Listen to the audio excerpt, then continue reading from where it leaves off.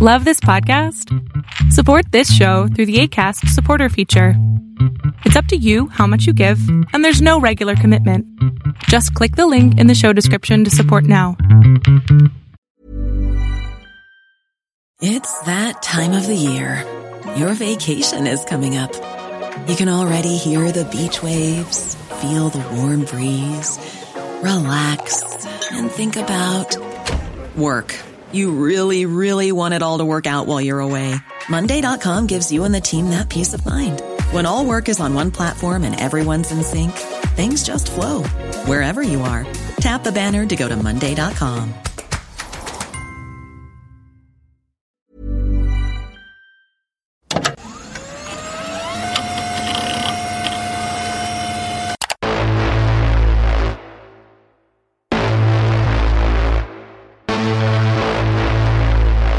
People live in a world of their own making. Frankly, that seems to be the problem. Welcome to Angry Planet.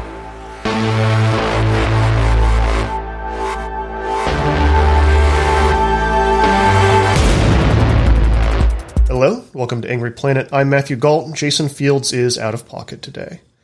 There's unrest in Iran right now. People have taken to the streets, the internet has been restricted for security reasons, authorities say, and there's been clashes with police. This all started after a young woman, Mahsa Amini, was arrested by Iranian moral police. She died while in custody. Her death and the circumstances around it kicked off the current protests, but the unrest is part of a long continuum of uprising and suppression in Iran. It's as old as the Islamic Revolution of 1979. With us today to talk about it is Maral Karimi. Karimi is a PhD candidate at the University of Toronto and the author of The Iranian Green Movement of 2009, Reverberating Echoes of Resistance. Thank you so much for coming onto the show and walking us through this. Thanks for having me.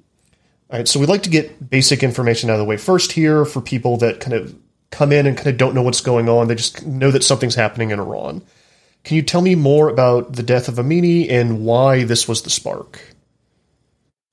So I'll start by telling you Mahsa Amini, that's her legal name, but her real name, the name family and friends call her by, is Jina.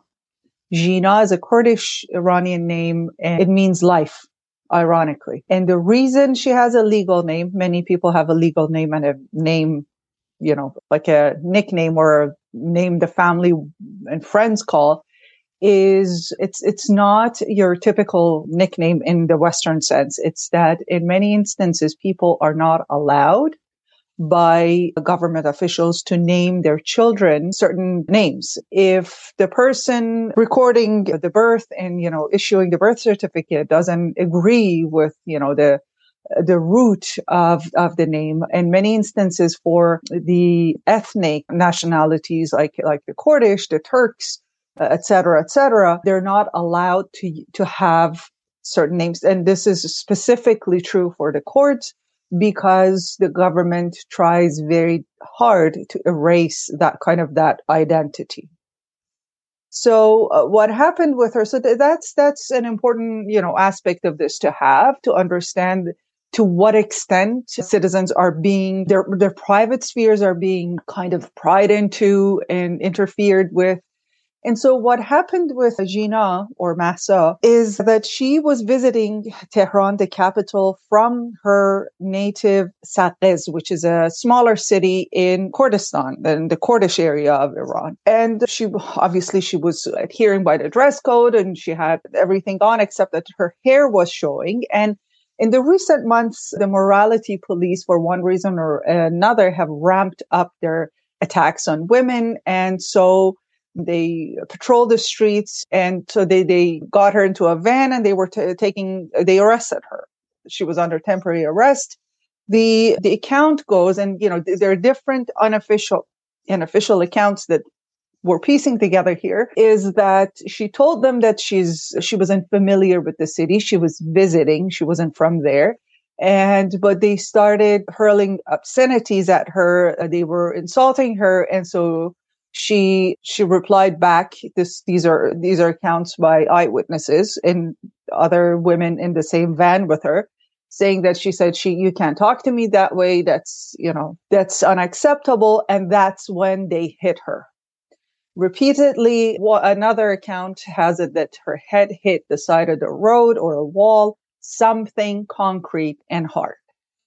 And she was begging to go to the hospital for a number of hours, even after they took her to the detention center. And the video that we've seen, which is released by the state but heavily edited, is that she's talking to a woman that, one of the morality police officers, and all of a sudden she collapses. And by the time she gets to the hospital, she was already dead, but they keep her alive for a few days just to, calm the population. But since she was from Kurdistan, and because of a couple of really courageous reporters, her story was publicized. And in Kurdistan, they issued the different parties and political organizations and women rights groups all got together and issued a call to action, street protests, general strikes, and so on and so forth. And the rest of the country followed suit, not just in Kurdistan. And here we are now. Can you tell me a little bit more about these guidance patrols and the morality police? This has been a feature of Iranian life for decades now, right?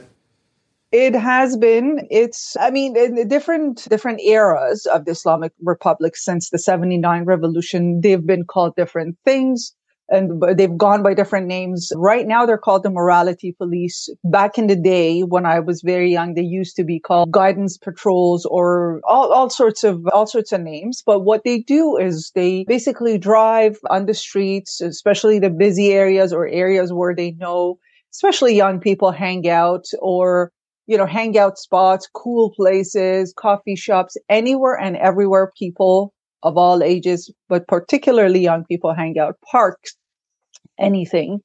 And they basically police people's, especially women's clothing.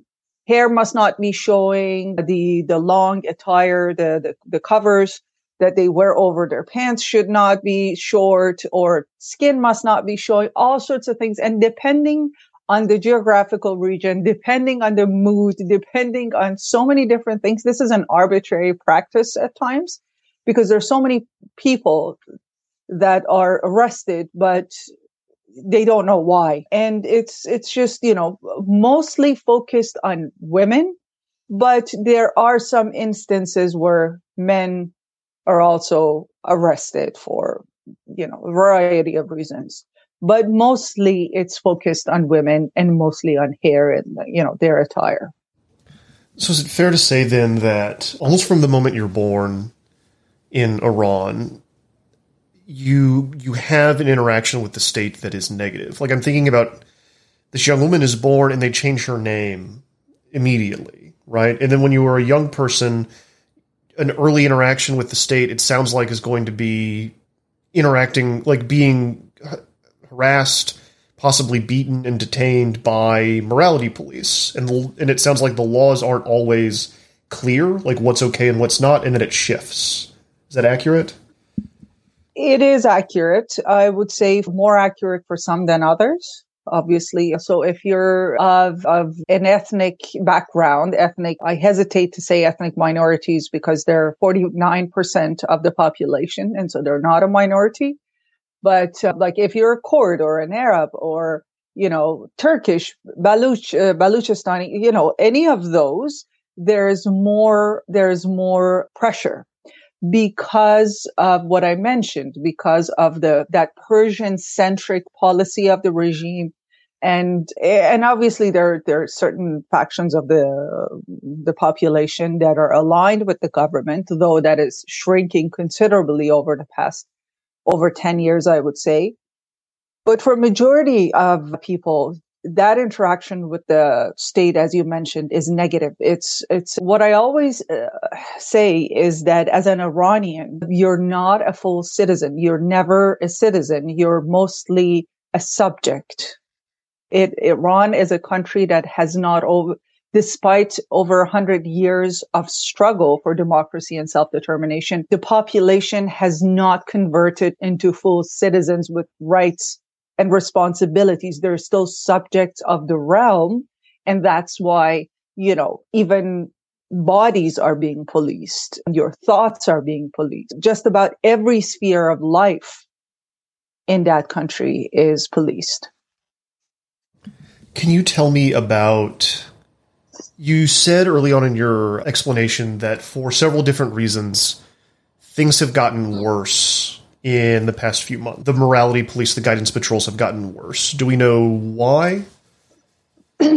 I mean, the Islamic Republic is not a transparent state, as it is often the case with authoritarian states. It's not. So what we can do is we can make educated conjectures based on what we see. So off the top of my head, one of the reasons is that over the past few years, Iran has been heavier than before. Every year or year and a half or so, there's a new protest cycle. And also the sanctions, not that I'm solely blaming the sanctions, but the sanctions that have been placed in Iran, especially since 2018 by the Trump administration, has kind of put a lot of economic pressure on the population. So that middle class is increasingly shrinking. I know we talk about, shrinking middle class all over the Western countries, but this is a very different phenomenon. Like the population is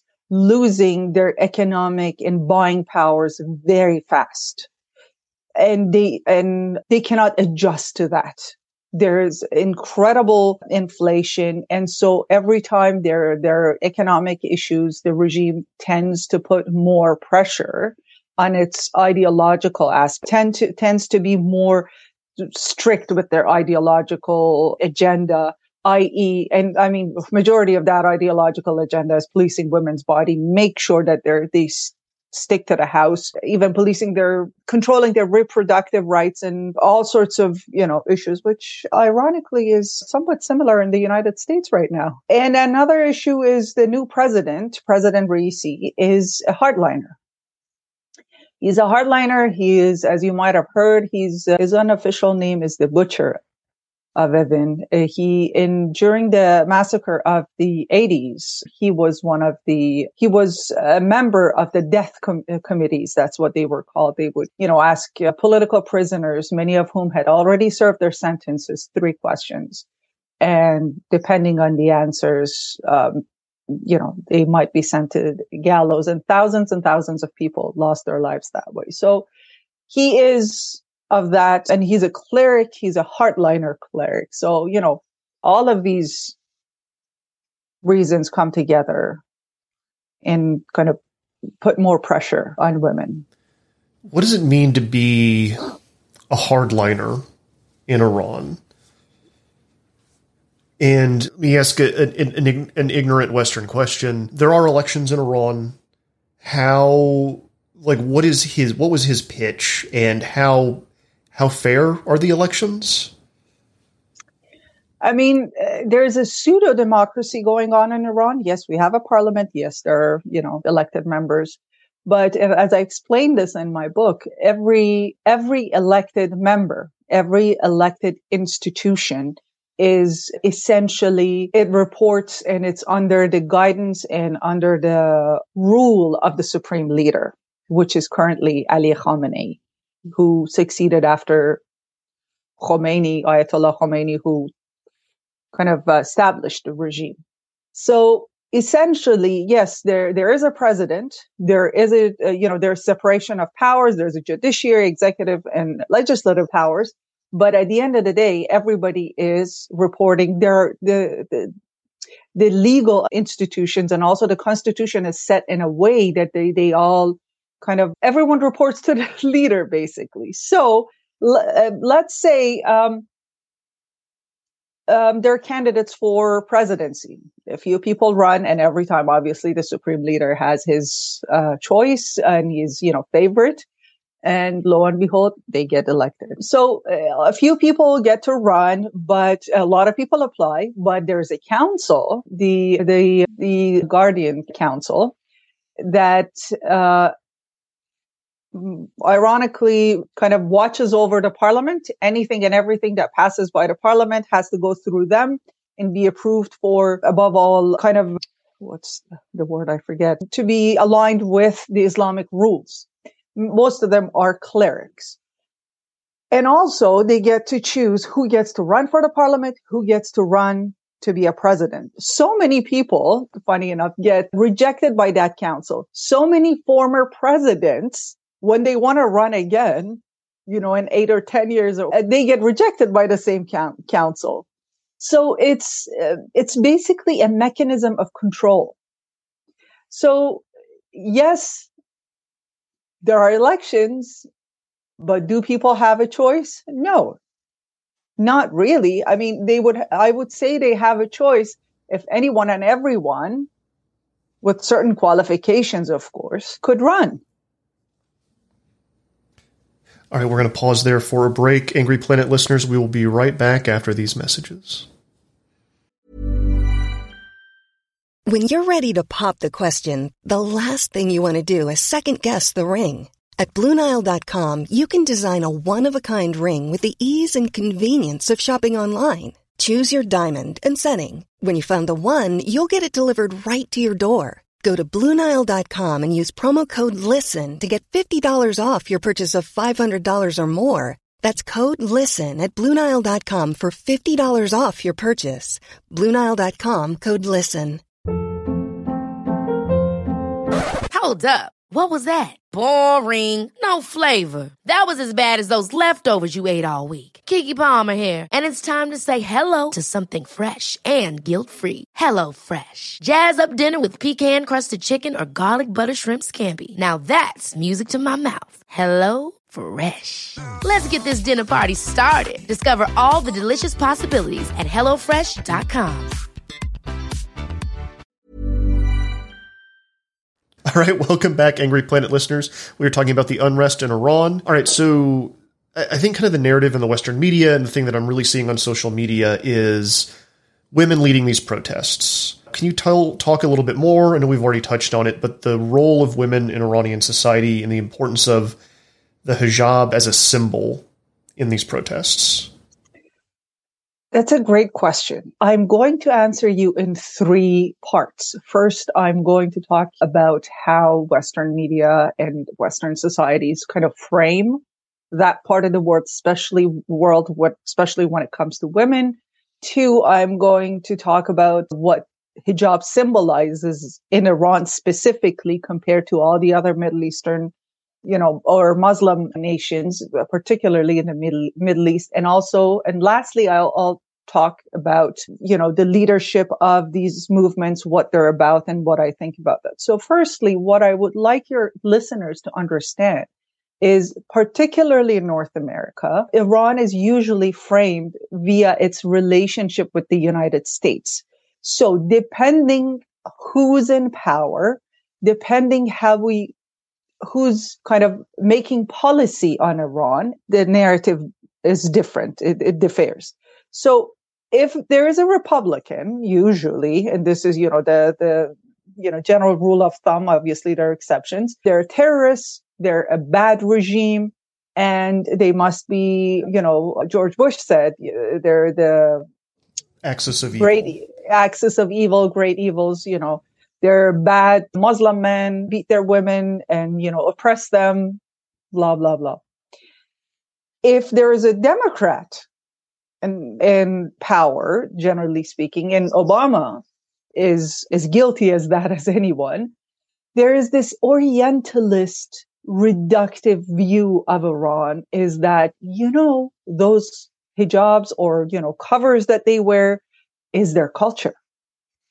We should be understanding, we should be respectful of their culture. In 2009, when people were on the streets, very similar kind of mechanisms and tendencies as right now, where millions of people came to streets shouting, "Where's my vote?" protesting it became known as the Green Movement and protesting, the presidential election results. What Obama came out and said is, we respect Iran's sovereignty, essentially leaving protesters, those people looking to establish a more democratic state, high and dry. And so what I want your listeners to understand is Iran is neither nor. It's a little bit of everything. Plus, there is another aspect to this. Iran is a country of 88 million. Some people like to wear the hijab. My grandmother wore a loose headscarf sometimes. That was part of her beliefs. But there are a lot of people, specifically about hijab, that don't believe in it, don't want to wear it. And also, Iran is home to so many other religions than Shiite Muslims. There are Christians who are forced to wear the hijab, even though their religion doesn't dictate that. There's the largest Jewish population outside of Israel in the Middle East, historically have lived in Iran for thousands of years. Assyrians, Baha'is, who are extremely persecuted, Zoroastrians, which is the kind of historical religion. So there's so many seculars, Sunnis, you name it. And all of these people are forced to abide by the regime ideology. So when I hear people saying this is their culture, like, is there such a thing as, overall all-encompassing culture for 88 million people? Can we say a certain trait is American culture? Can we say that with scientific accuracy? Absolutely no way. Not. Yeah. And so I think it's very important to understand those nuances, the diversity in Iran in terms of obviously gender, sexual orientation, religion, language. There's so many different languages in Iran, so many different ethnicities, and these people have lived together for thousands and thousands and thousands of years. I myself am half Persian, half Iranian Turk. My name is Maral. You can't get any Turkish than that. So, but it's important to understand how a centrist government, and by centrist, I don't mean in terms of, political spectrums. I mean a geography. It's a government that wants to centralize power in the capital, in the hands of a few Shiite men that abide by their ideology and also are either Farsi speaking, like purely of Farsi heritage, or are willing to kind of subordinate their own identity to the hegemony of the Fars. I hope I'm not getting too technical, but that's their archetype. That's who they want in power. So everybody else gets marginalized.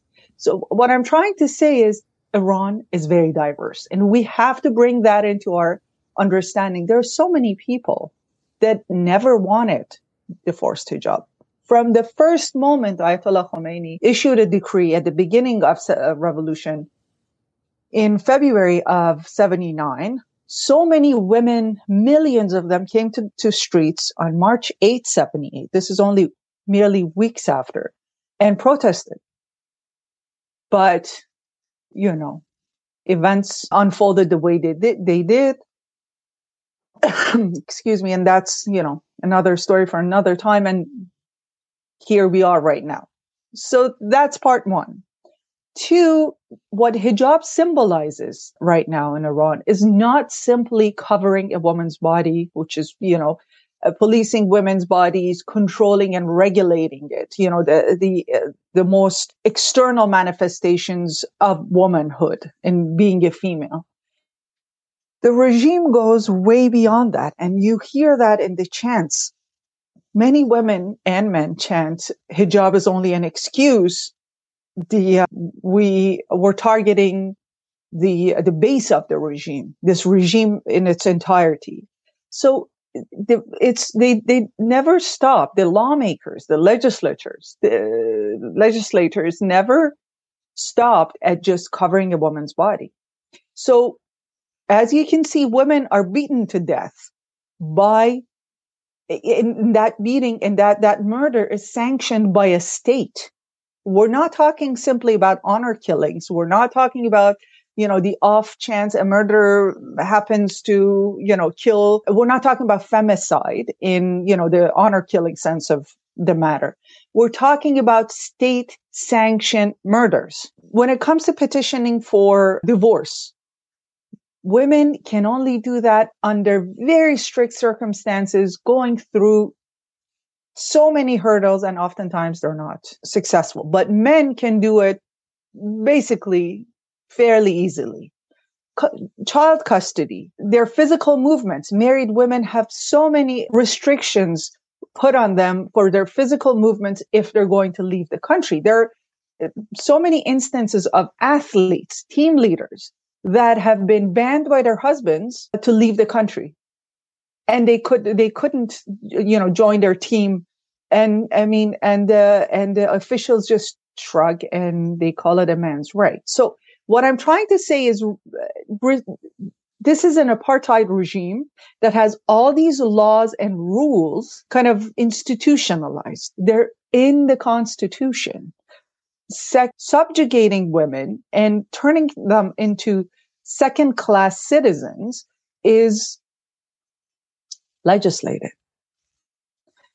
We know patriarchy exists everywhere. We know sexism and misogyny exist everywhere. Again, look at what's going on in some states in the United States. Women's reproductive rights are in danger. But, just so you know, for your American listeners, all you have to do is look at Iran and see what's going on there. If you think it's a good thing and it's, fair to place those kind of restrictions on women and with the right to abortion and so on and so forth. It doesn't stop at one thing, right?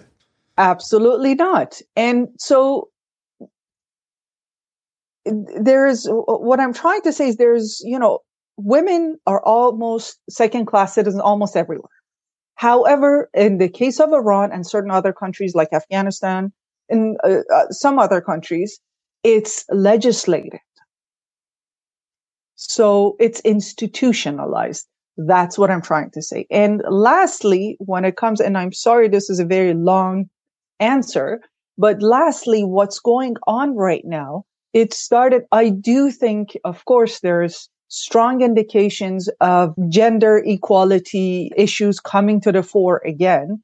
And, we hear the chant, the woman life liberties, which is very progressive. And we inherited that from our Kurdish citizens who brought it to us from Rojava and the courts from the other side of the border.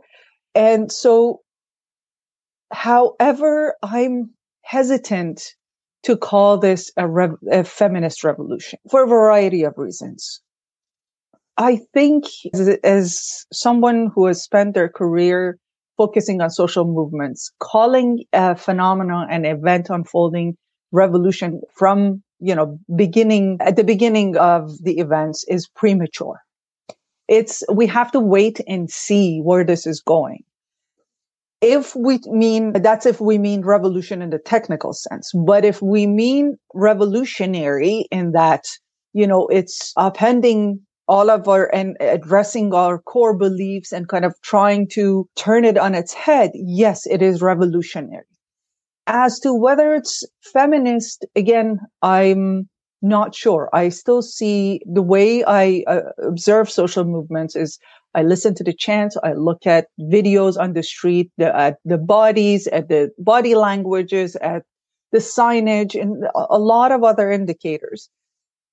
To this point, I'm delighted as a feminist to see that there are so many, that chant of woman life liberties is coming to the fore, that people are talking about it and, kind of promoting it. And that promotes the discourse about gender equality. But I still see far more male bodies on the street than women. I still see that's from what I've seen, maybe 2 or 3, and I'm not even sure, but maybe 2 chants so far are, specifically addressing gender issues or ethnic issues and the diversity of the country. mostly, and I'm not faulting them for this. This is, absolutely they're right. Mostly the chance, the regime and its legitimacy and the supreme leaders' dictatorial rule. So, which on the other hand shows that the protesters quite understand that this regime cannot last. They understand for as long as this regime lives, there is not going to be gender equality. There is not going to be there is not going to be liberties and freedoms and democracy and self-determination in general, which is, I would say, a great leap forward, a progress from the 2009 movement. Let's think about the main kind of slogan of the 2009 movement. That was where is my vote? Because the voters believed that the elections were rigged and the person they voted for, i.e., was disqualified or didn't win and somebody else won it in his place. So that's it. That's a political slogan.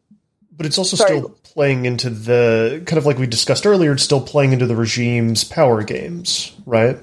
Exactly. So when you ask a political apparatus, where is my vote? That means that gives them power, that gives them legitimacy. That means you still expect accountability. You still expect them to adhere at least by some of the democratic principles. But when you say the headscarf or the hijab is an excuse, our goal, the regime has at its entirety, or when you say death to dictator, or we don't want this regime, that's a very different orientation. So your book is in part about these kind of cycles of resistance and suppression in Iran. Can you talk to me about how dissent expresses itself, not just in Iran, but in the Middle East more broadly, and how we're seeing what's going on right now plays into these cycles, and a little bit more maybe about like what happened in 2009 and how it feels different than what's going on now? Sure. So I'll talk about my own career over the past 10 years and that trajectory, and that kind of talks about all of these protests at the same time. So I started writing my master's dissertation right after the 2009 movement, in which, as I alluded to a little bit earlier, there was a presidential election and people voted, or they thought they voted for two reformist candidates. When the results came back, President Ahmadinejad was reelected.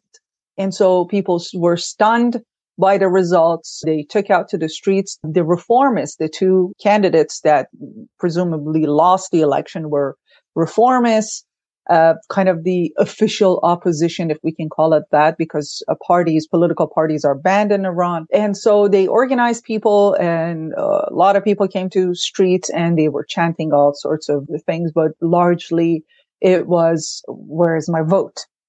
So I decided to kind of study the discourse of that movement and why it faltered.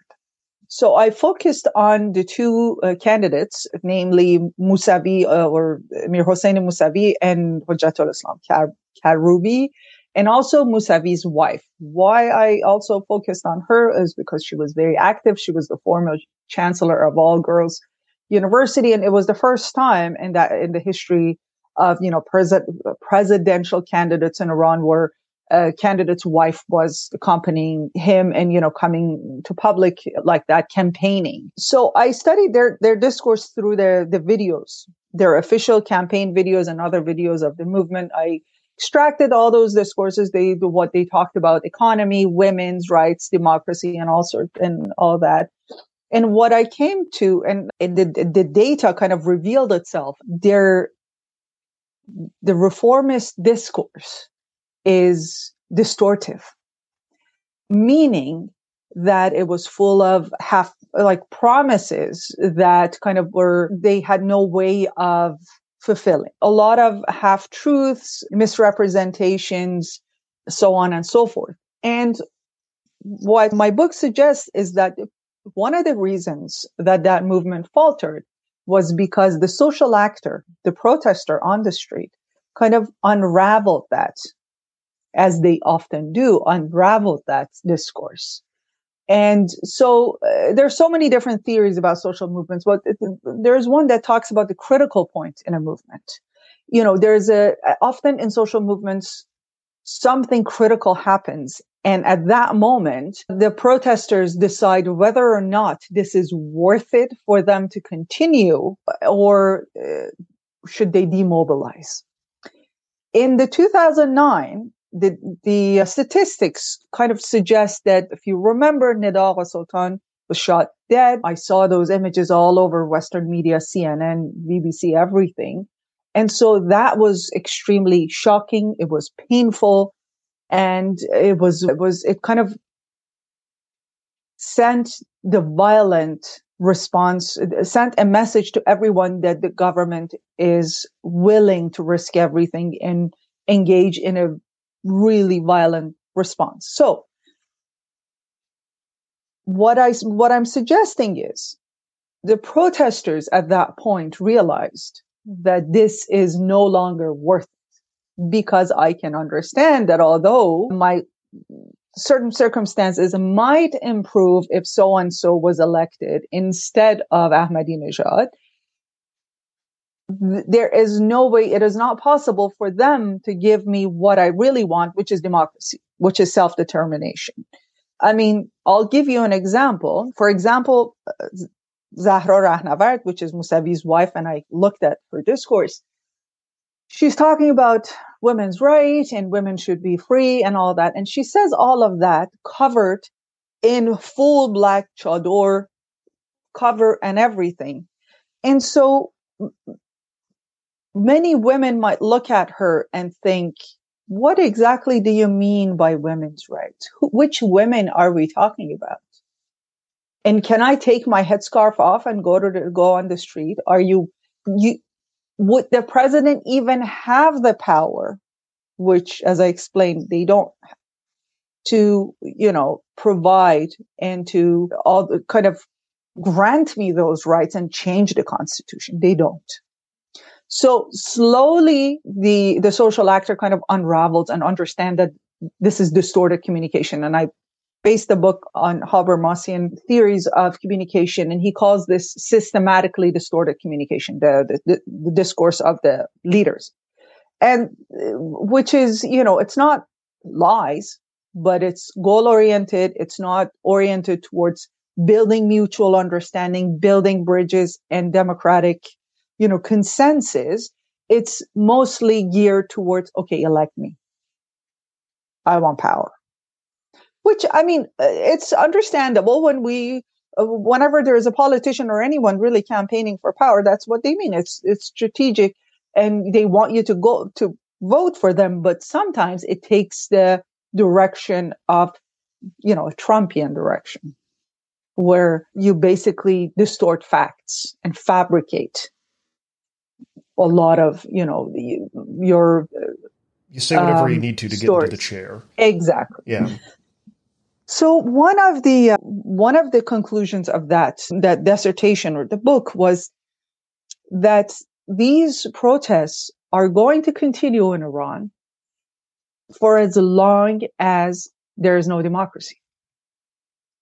And the reformists, which the West has put a lot of energy into, a lot of stock into, is they're not going to get anyone where they want. And I was right. Look at, the JCPOA.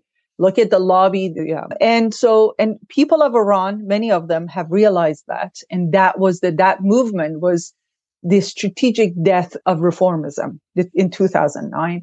And that reformism is not going to provide a democratic alternative. It's incapable. And here are the reasons. And that these protests are cyclical. So for my PhD, I decided to look at why, I developed a model looking back at what these cycles can tell us. So I went as far back as the beginning of the century, the 20th century, with the first revolution, which was the constitutional revolution. Then I looked at the 53 oil nationalization and, the American coup of 1953, and then the Islamic revolution, and developed a model that kind of explains the interaction between the different forces and structures. What is it? I mean, when there are cycles of protests in a nation, surely there's something missing. There are certain demands that are not fulfilled. If something systemic is going on that needs to be addressed, or the protests will not stop, right? Exactly. They may take different forms, but they're not going away until that underlying systemic issue is handled. Exactly. So, well, then I need to get us out of here. I wish I could talk to you for another 30 minutes. Sure. But then what do you think is say it specifically for me. I think I know what the answer is, but what is that underlying systemic issue that's not being addressed? And do you think this time is different? I do think this time is different. There are a few constellations of forces that are going on. I'll try to be as brief as possible. There's one constellation of forces I call oppressive structures, i.e. religion, authoritarianism, patriarchy, which is extremely deep-rooted in, all of the world, but specifically in the Middle East, and what else? Imperialism and the empire and the foreign aggressions. And another constellation of forces impeding this, quest for self-determination over the past century is marginalization and dislocation. So marginalization of women, the working class, the underclass, and as well as minoritized ethnics. Because at some point they were not minorities. Now they're minoritized. And there's obviously the Islamic regime. That's another huge constellation. But there are two constellations of forces, kind of two driving forces. One is, the most important one is the quest for self-determination, wanting civil rights, liberties, that drive for equality, and I forget all the details. That sort of democracy. And that's what's driving these protests this time around. And I will say this, the protests are quite progressive. They're democratic, but they cannot go on like this. Street protests cannot go on like this forever. What we need at this point is to see oil workers, bus drivers, the, logistical work, teachers that have already done this, and other kind of key sectors of the society going on strike. How likely do you think that is? Teachers have already declared 2 days last week, Monday and Wednesday. Some university students are kind of responding to the call. The permanent oil workers in the province of Khuzestan specifically, my analysis is that they would be the last group to participate. It's very unlikely that they would, for a variety of reasons. It's important that teachers have joined, but we need them to be more forceful. The bus drivers of Tehran that have a long history of protests and strikes and all are also quite organized. Steel workers, so far I see very little indication. There are calls for them, but so far there's little indication, but there's so much support throughout the world. But what we don't want to see is the protesters losing steam because of such widespread violence and suppression. Right. Regimes don't give up power ever, and especially not without brutal violence and retaliation. Thank you so much for coming on to Angry Planet and walking us through this. Thank you for having me. The book is The Iranian Green Movement of 2009, Reverberating Echoes of Resistance. If you want to know, if you want to have a good background on what's going on and how we got here, it's a great place to start.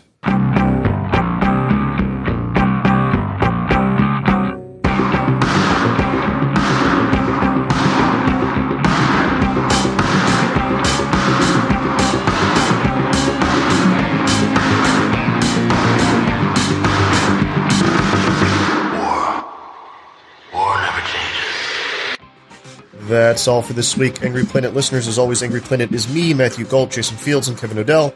It's created by myself and Jason Fields. If you like us, please kick us $9 It's angryplanet.substack.com or angryplanetpod.com. It really helps us keep doing the show. We just released a bonus episode over there that's a collection of us remembering 9/11. It's super interesting. Jason was an old man on a plane. I was 18 years old, and our two other guests were children. One of them with Afghan refugees in their classroom. It's a fascinating conversation. You also get early access to all of the mainline episodes. Again, that's at angryplanetpod.com or angryplanet.substack.com. We are going to be back. We've got another one already in the can that's kind of about extremism in the Pacific Northwest. We're going to be talking to a journalist who interviewed Russian soldiers as they were fleeing into Belarus. Really looking forward to that conversation. Should be very interesting. We'll be covering more about the war in Ukraine as it continues onward. We will be back next week with another conversation about conflict on an angry planet. Stay safe until then.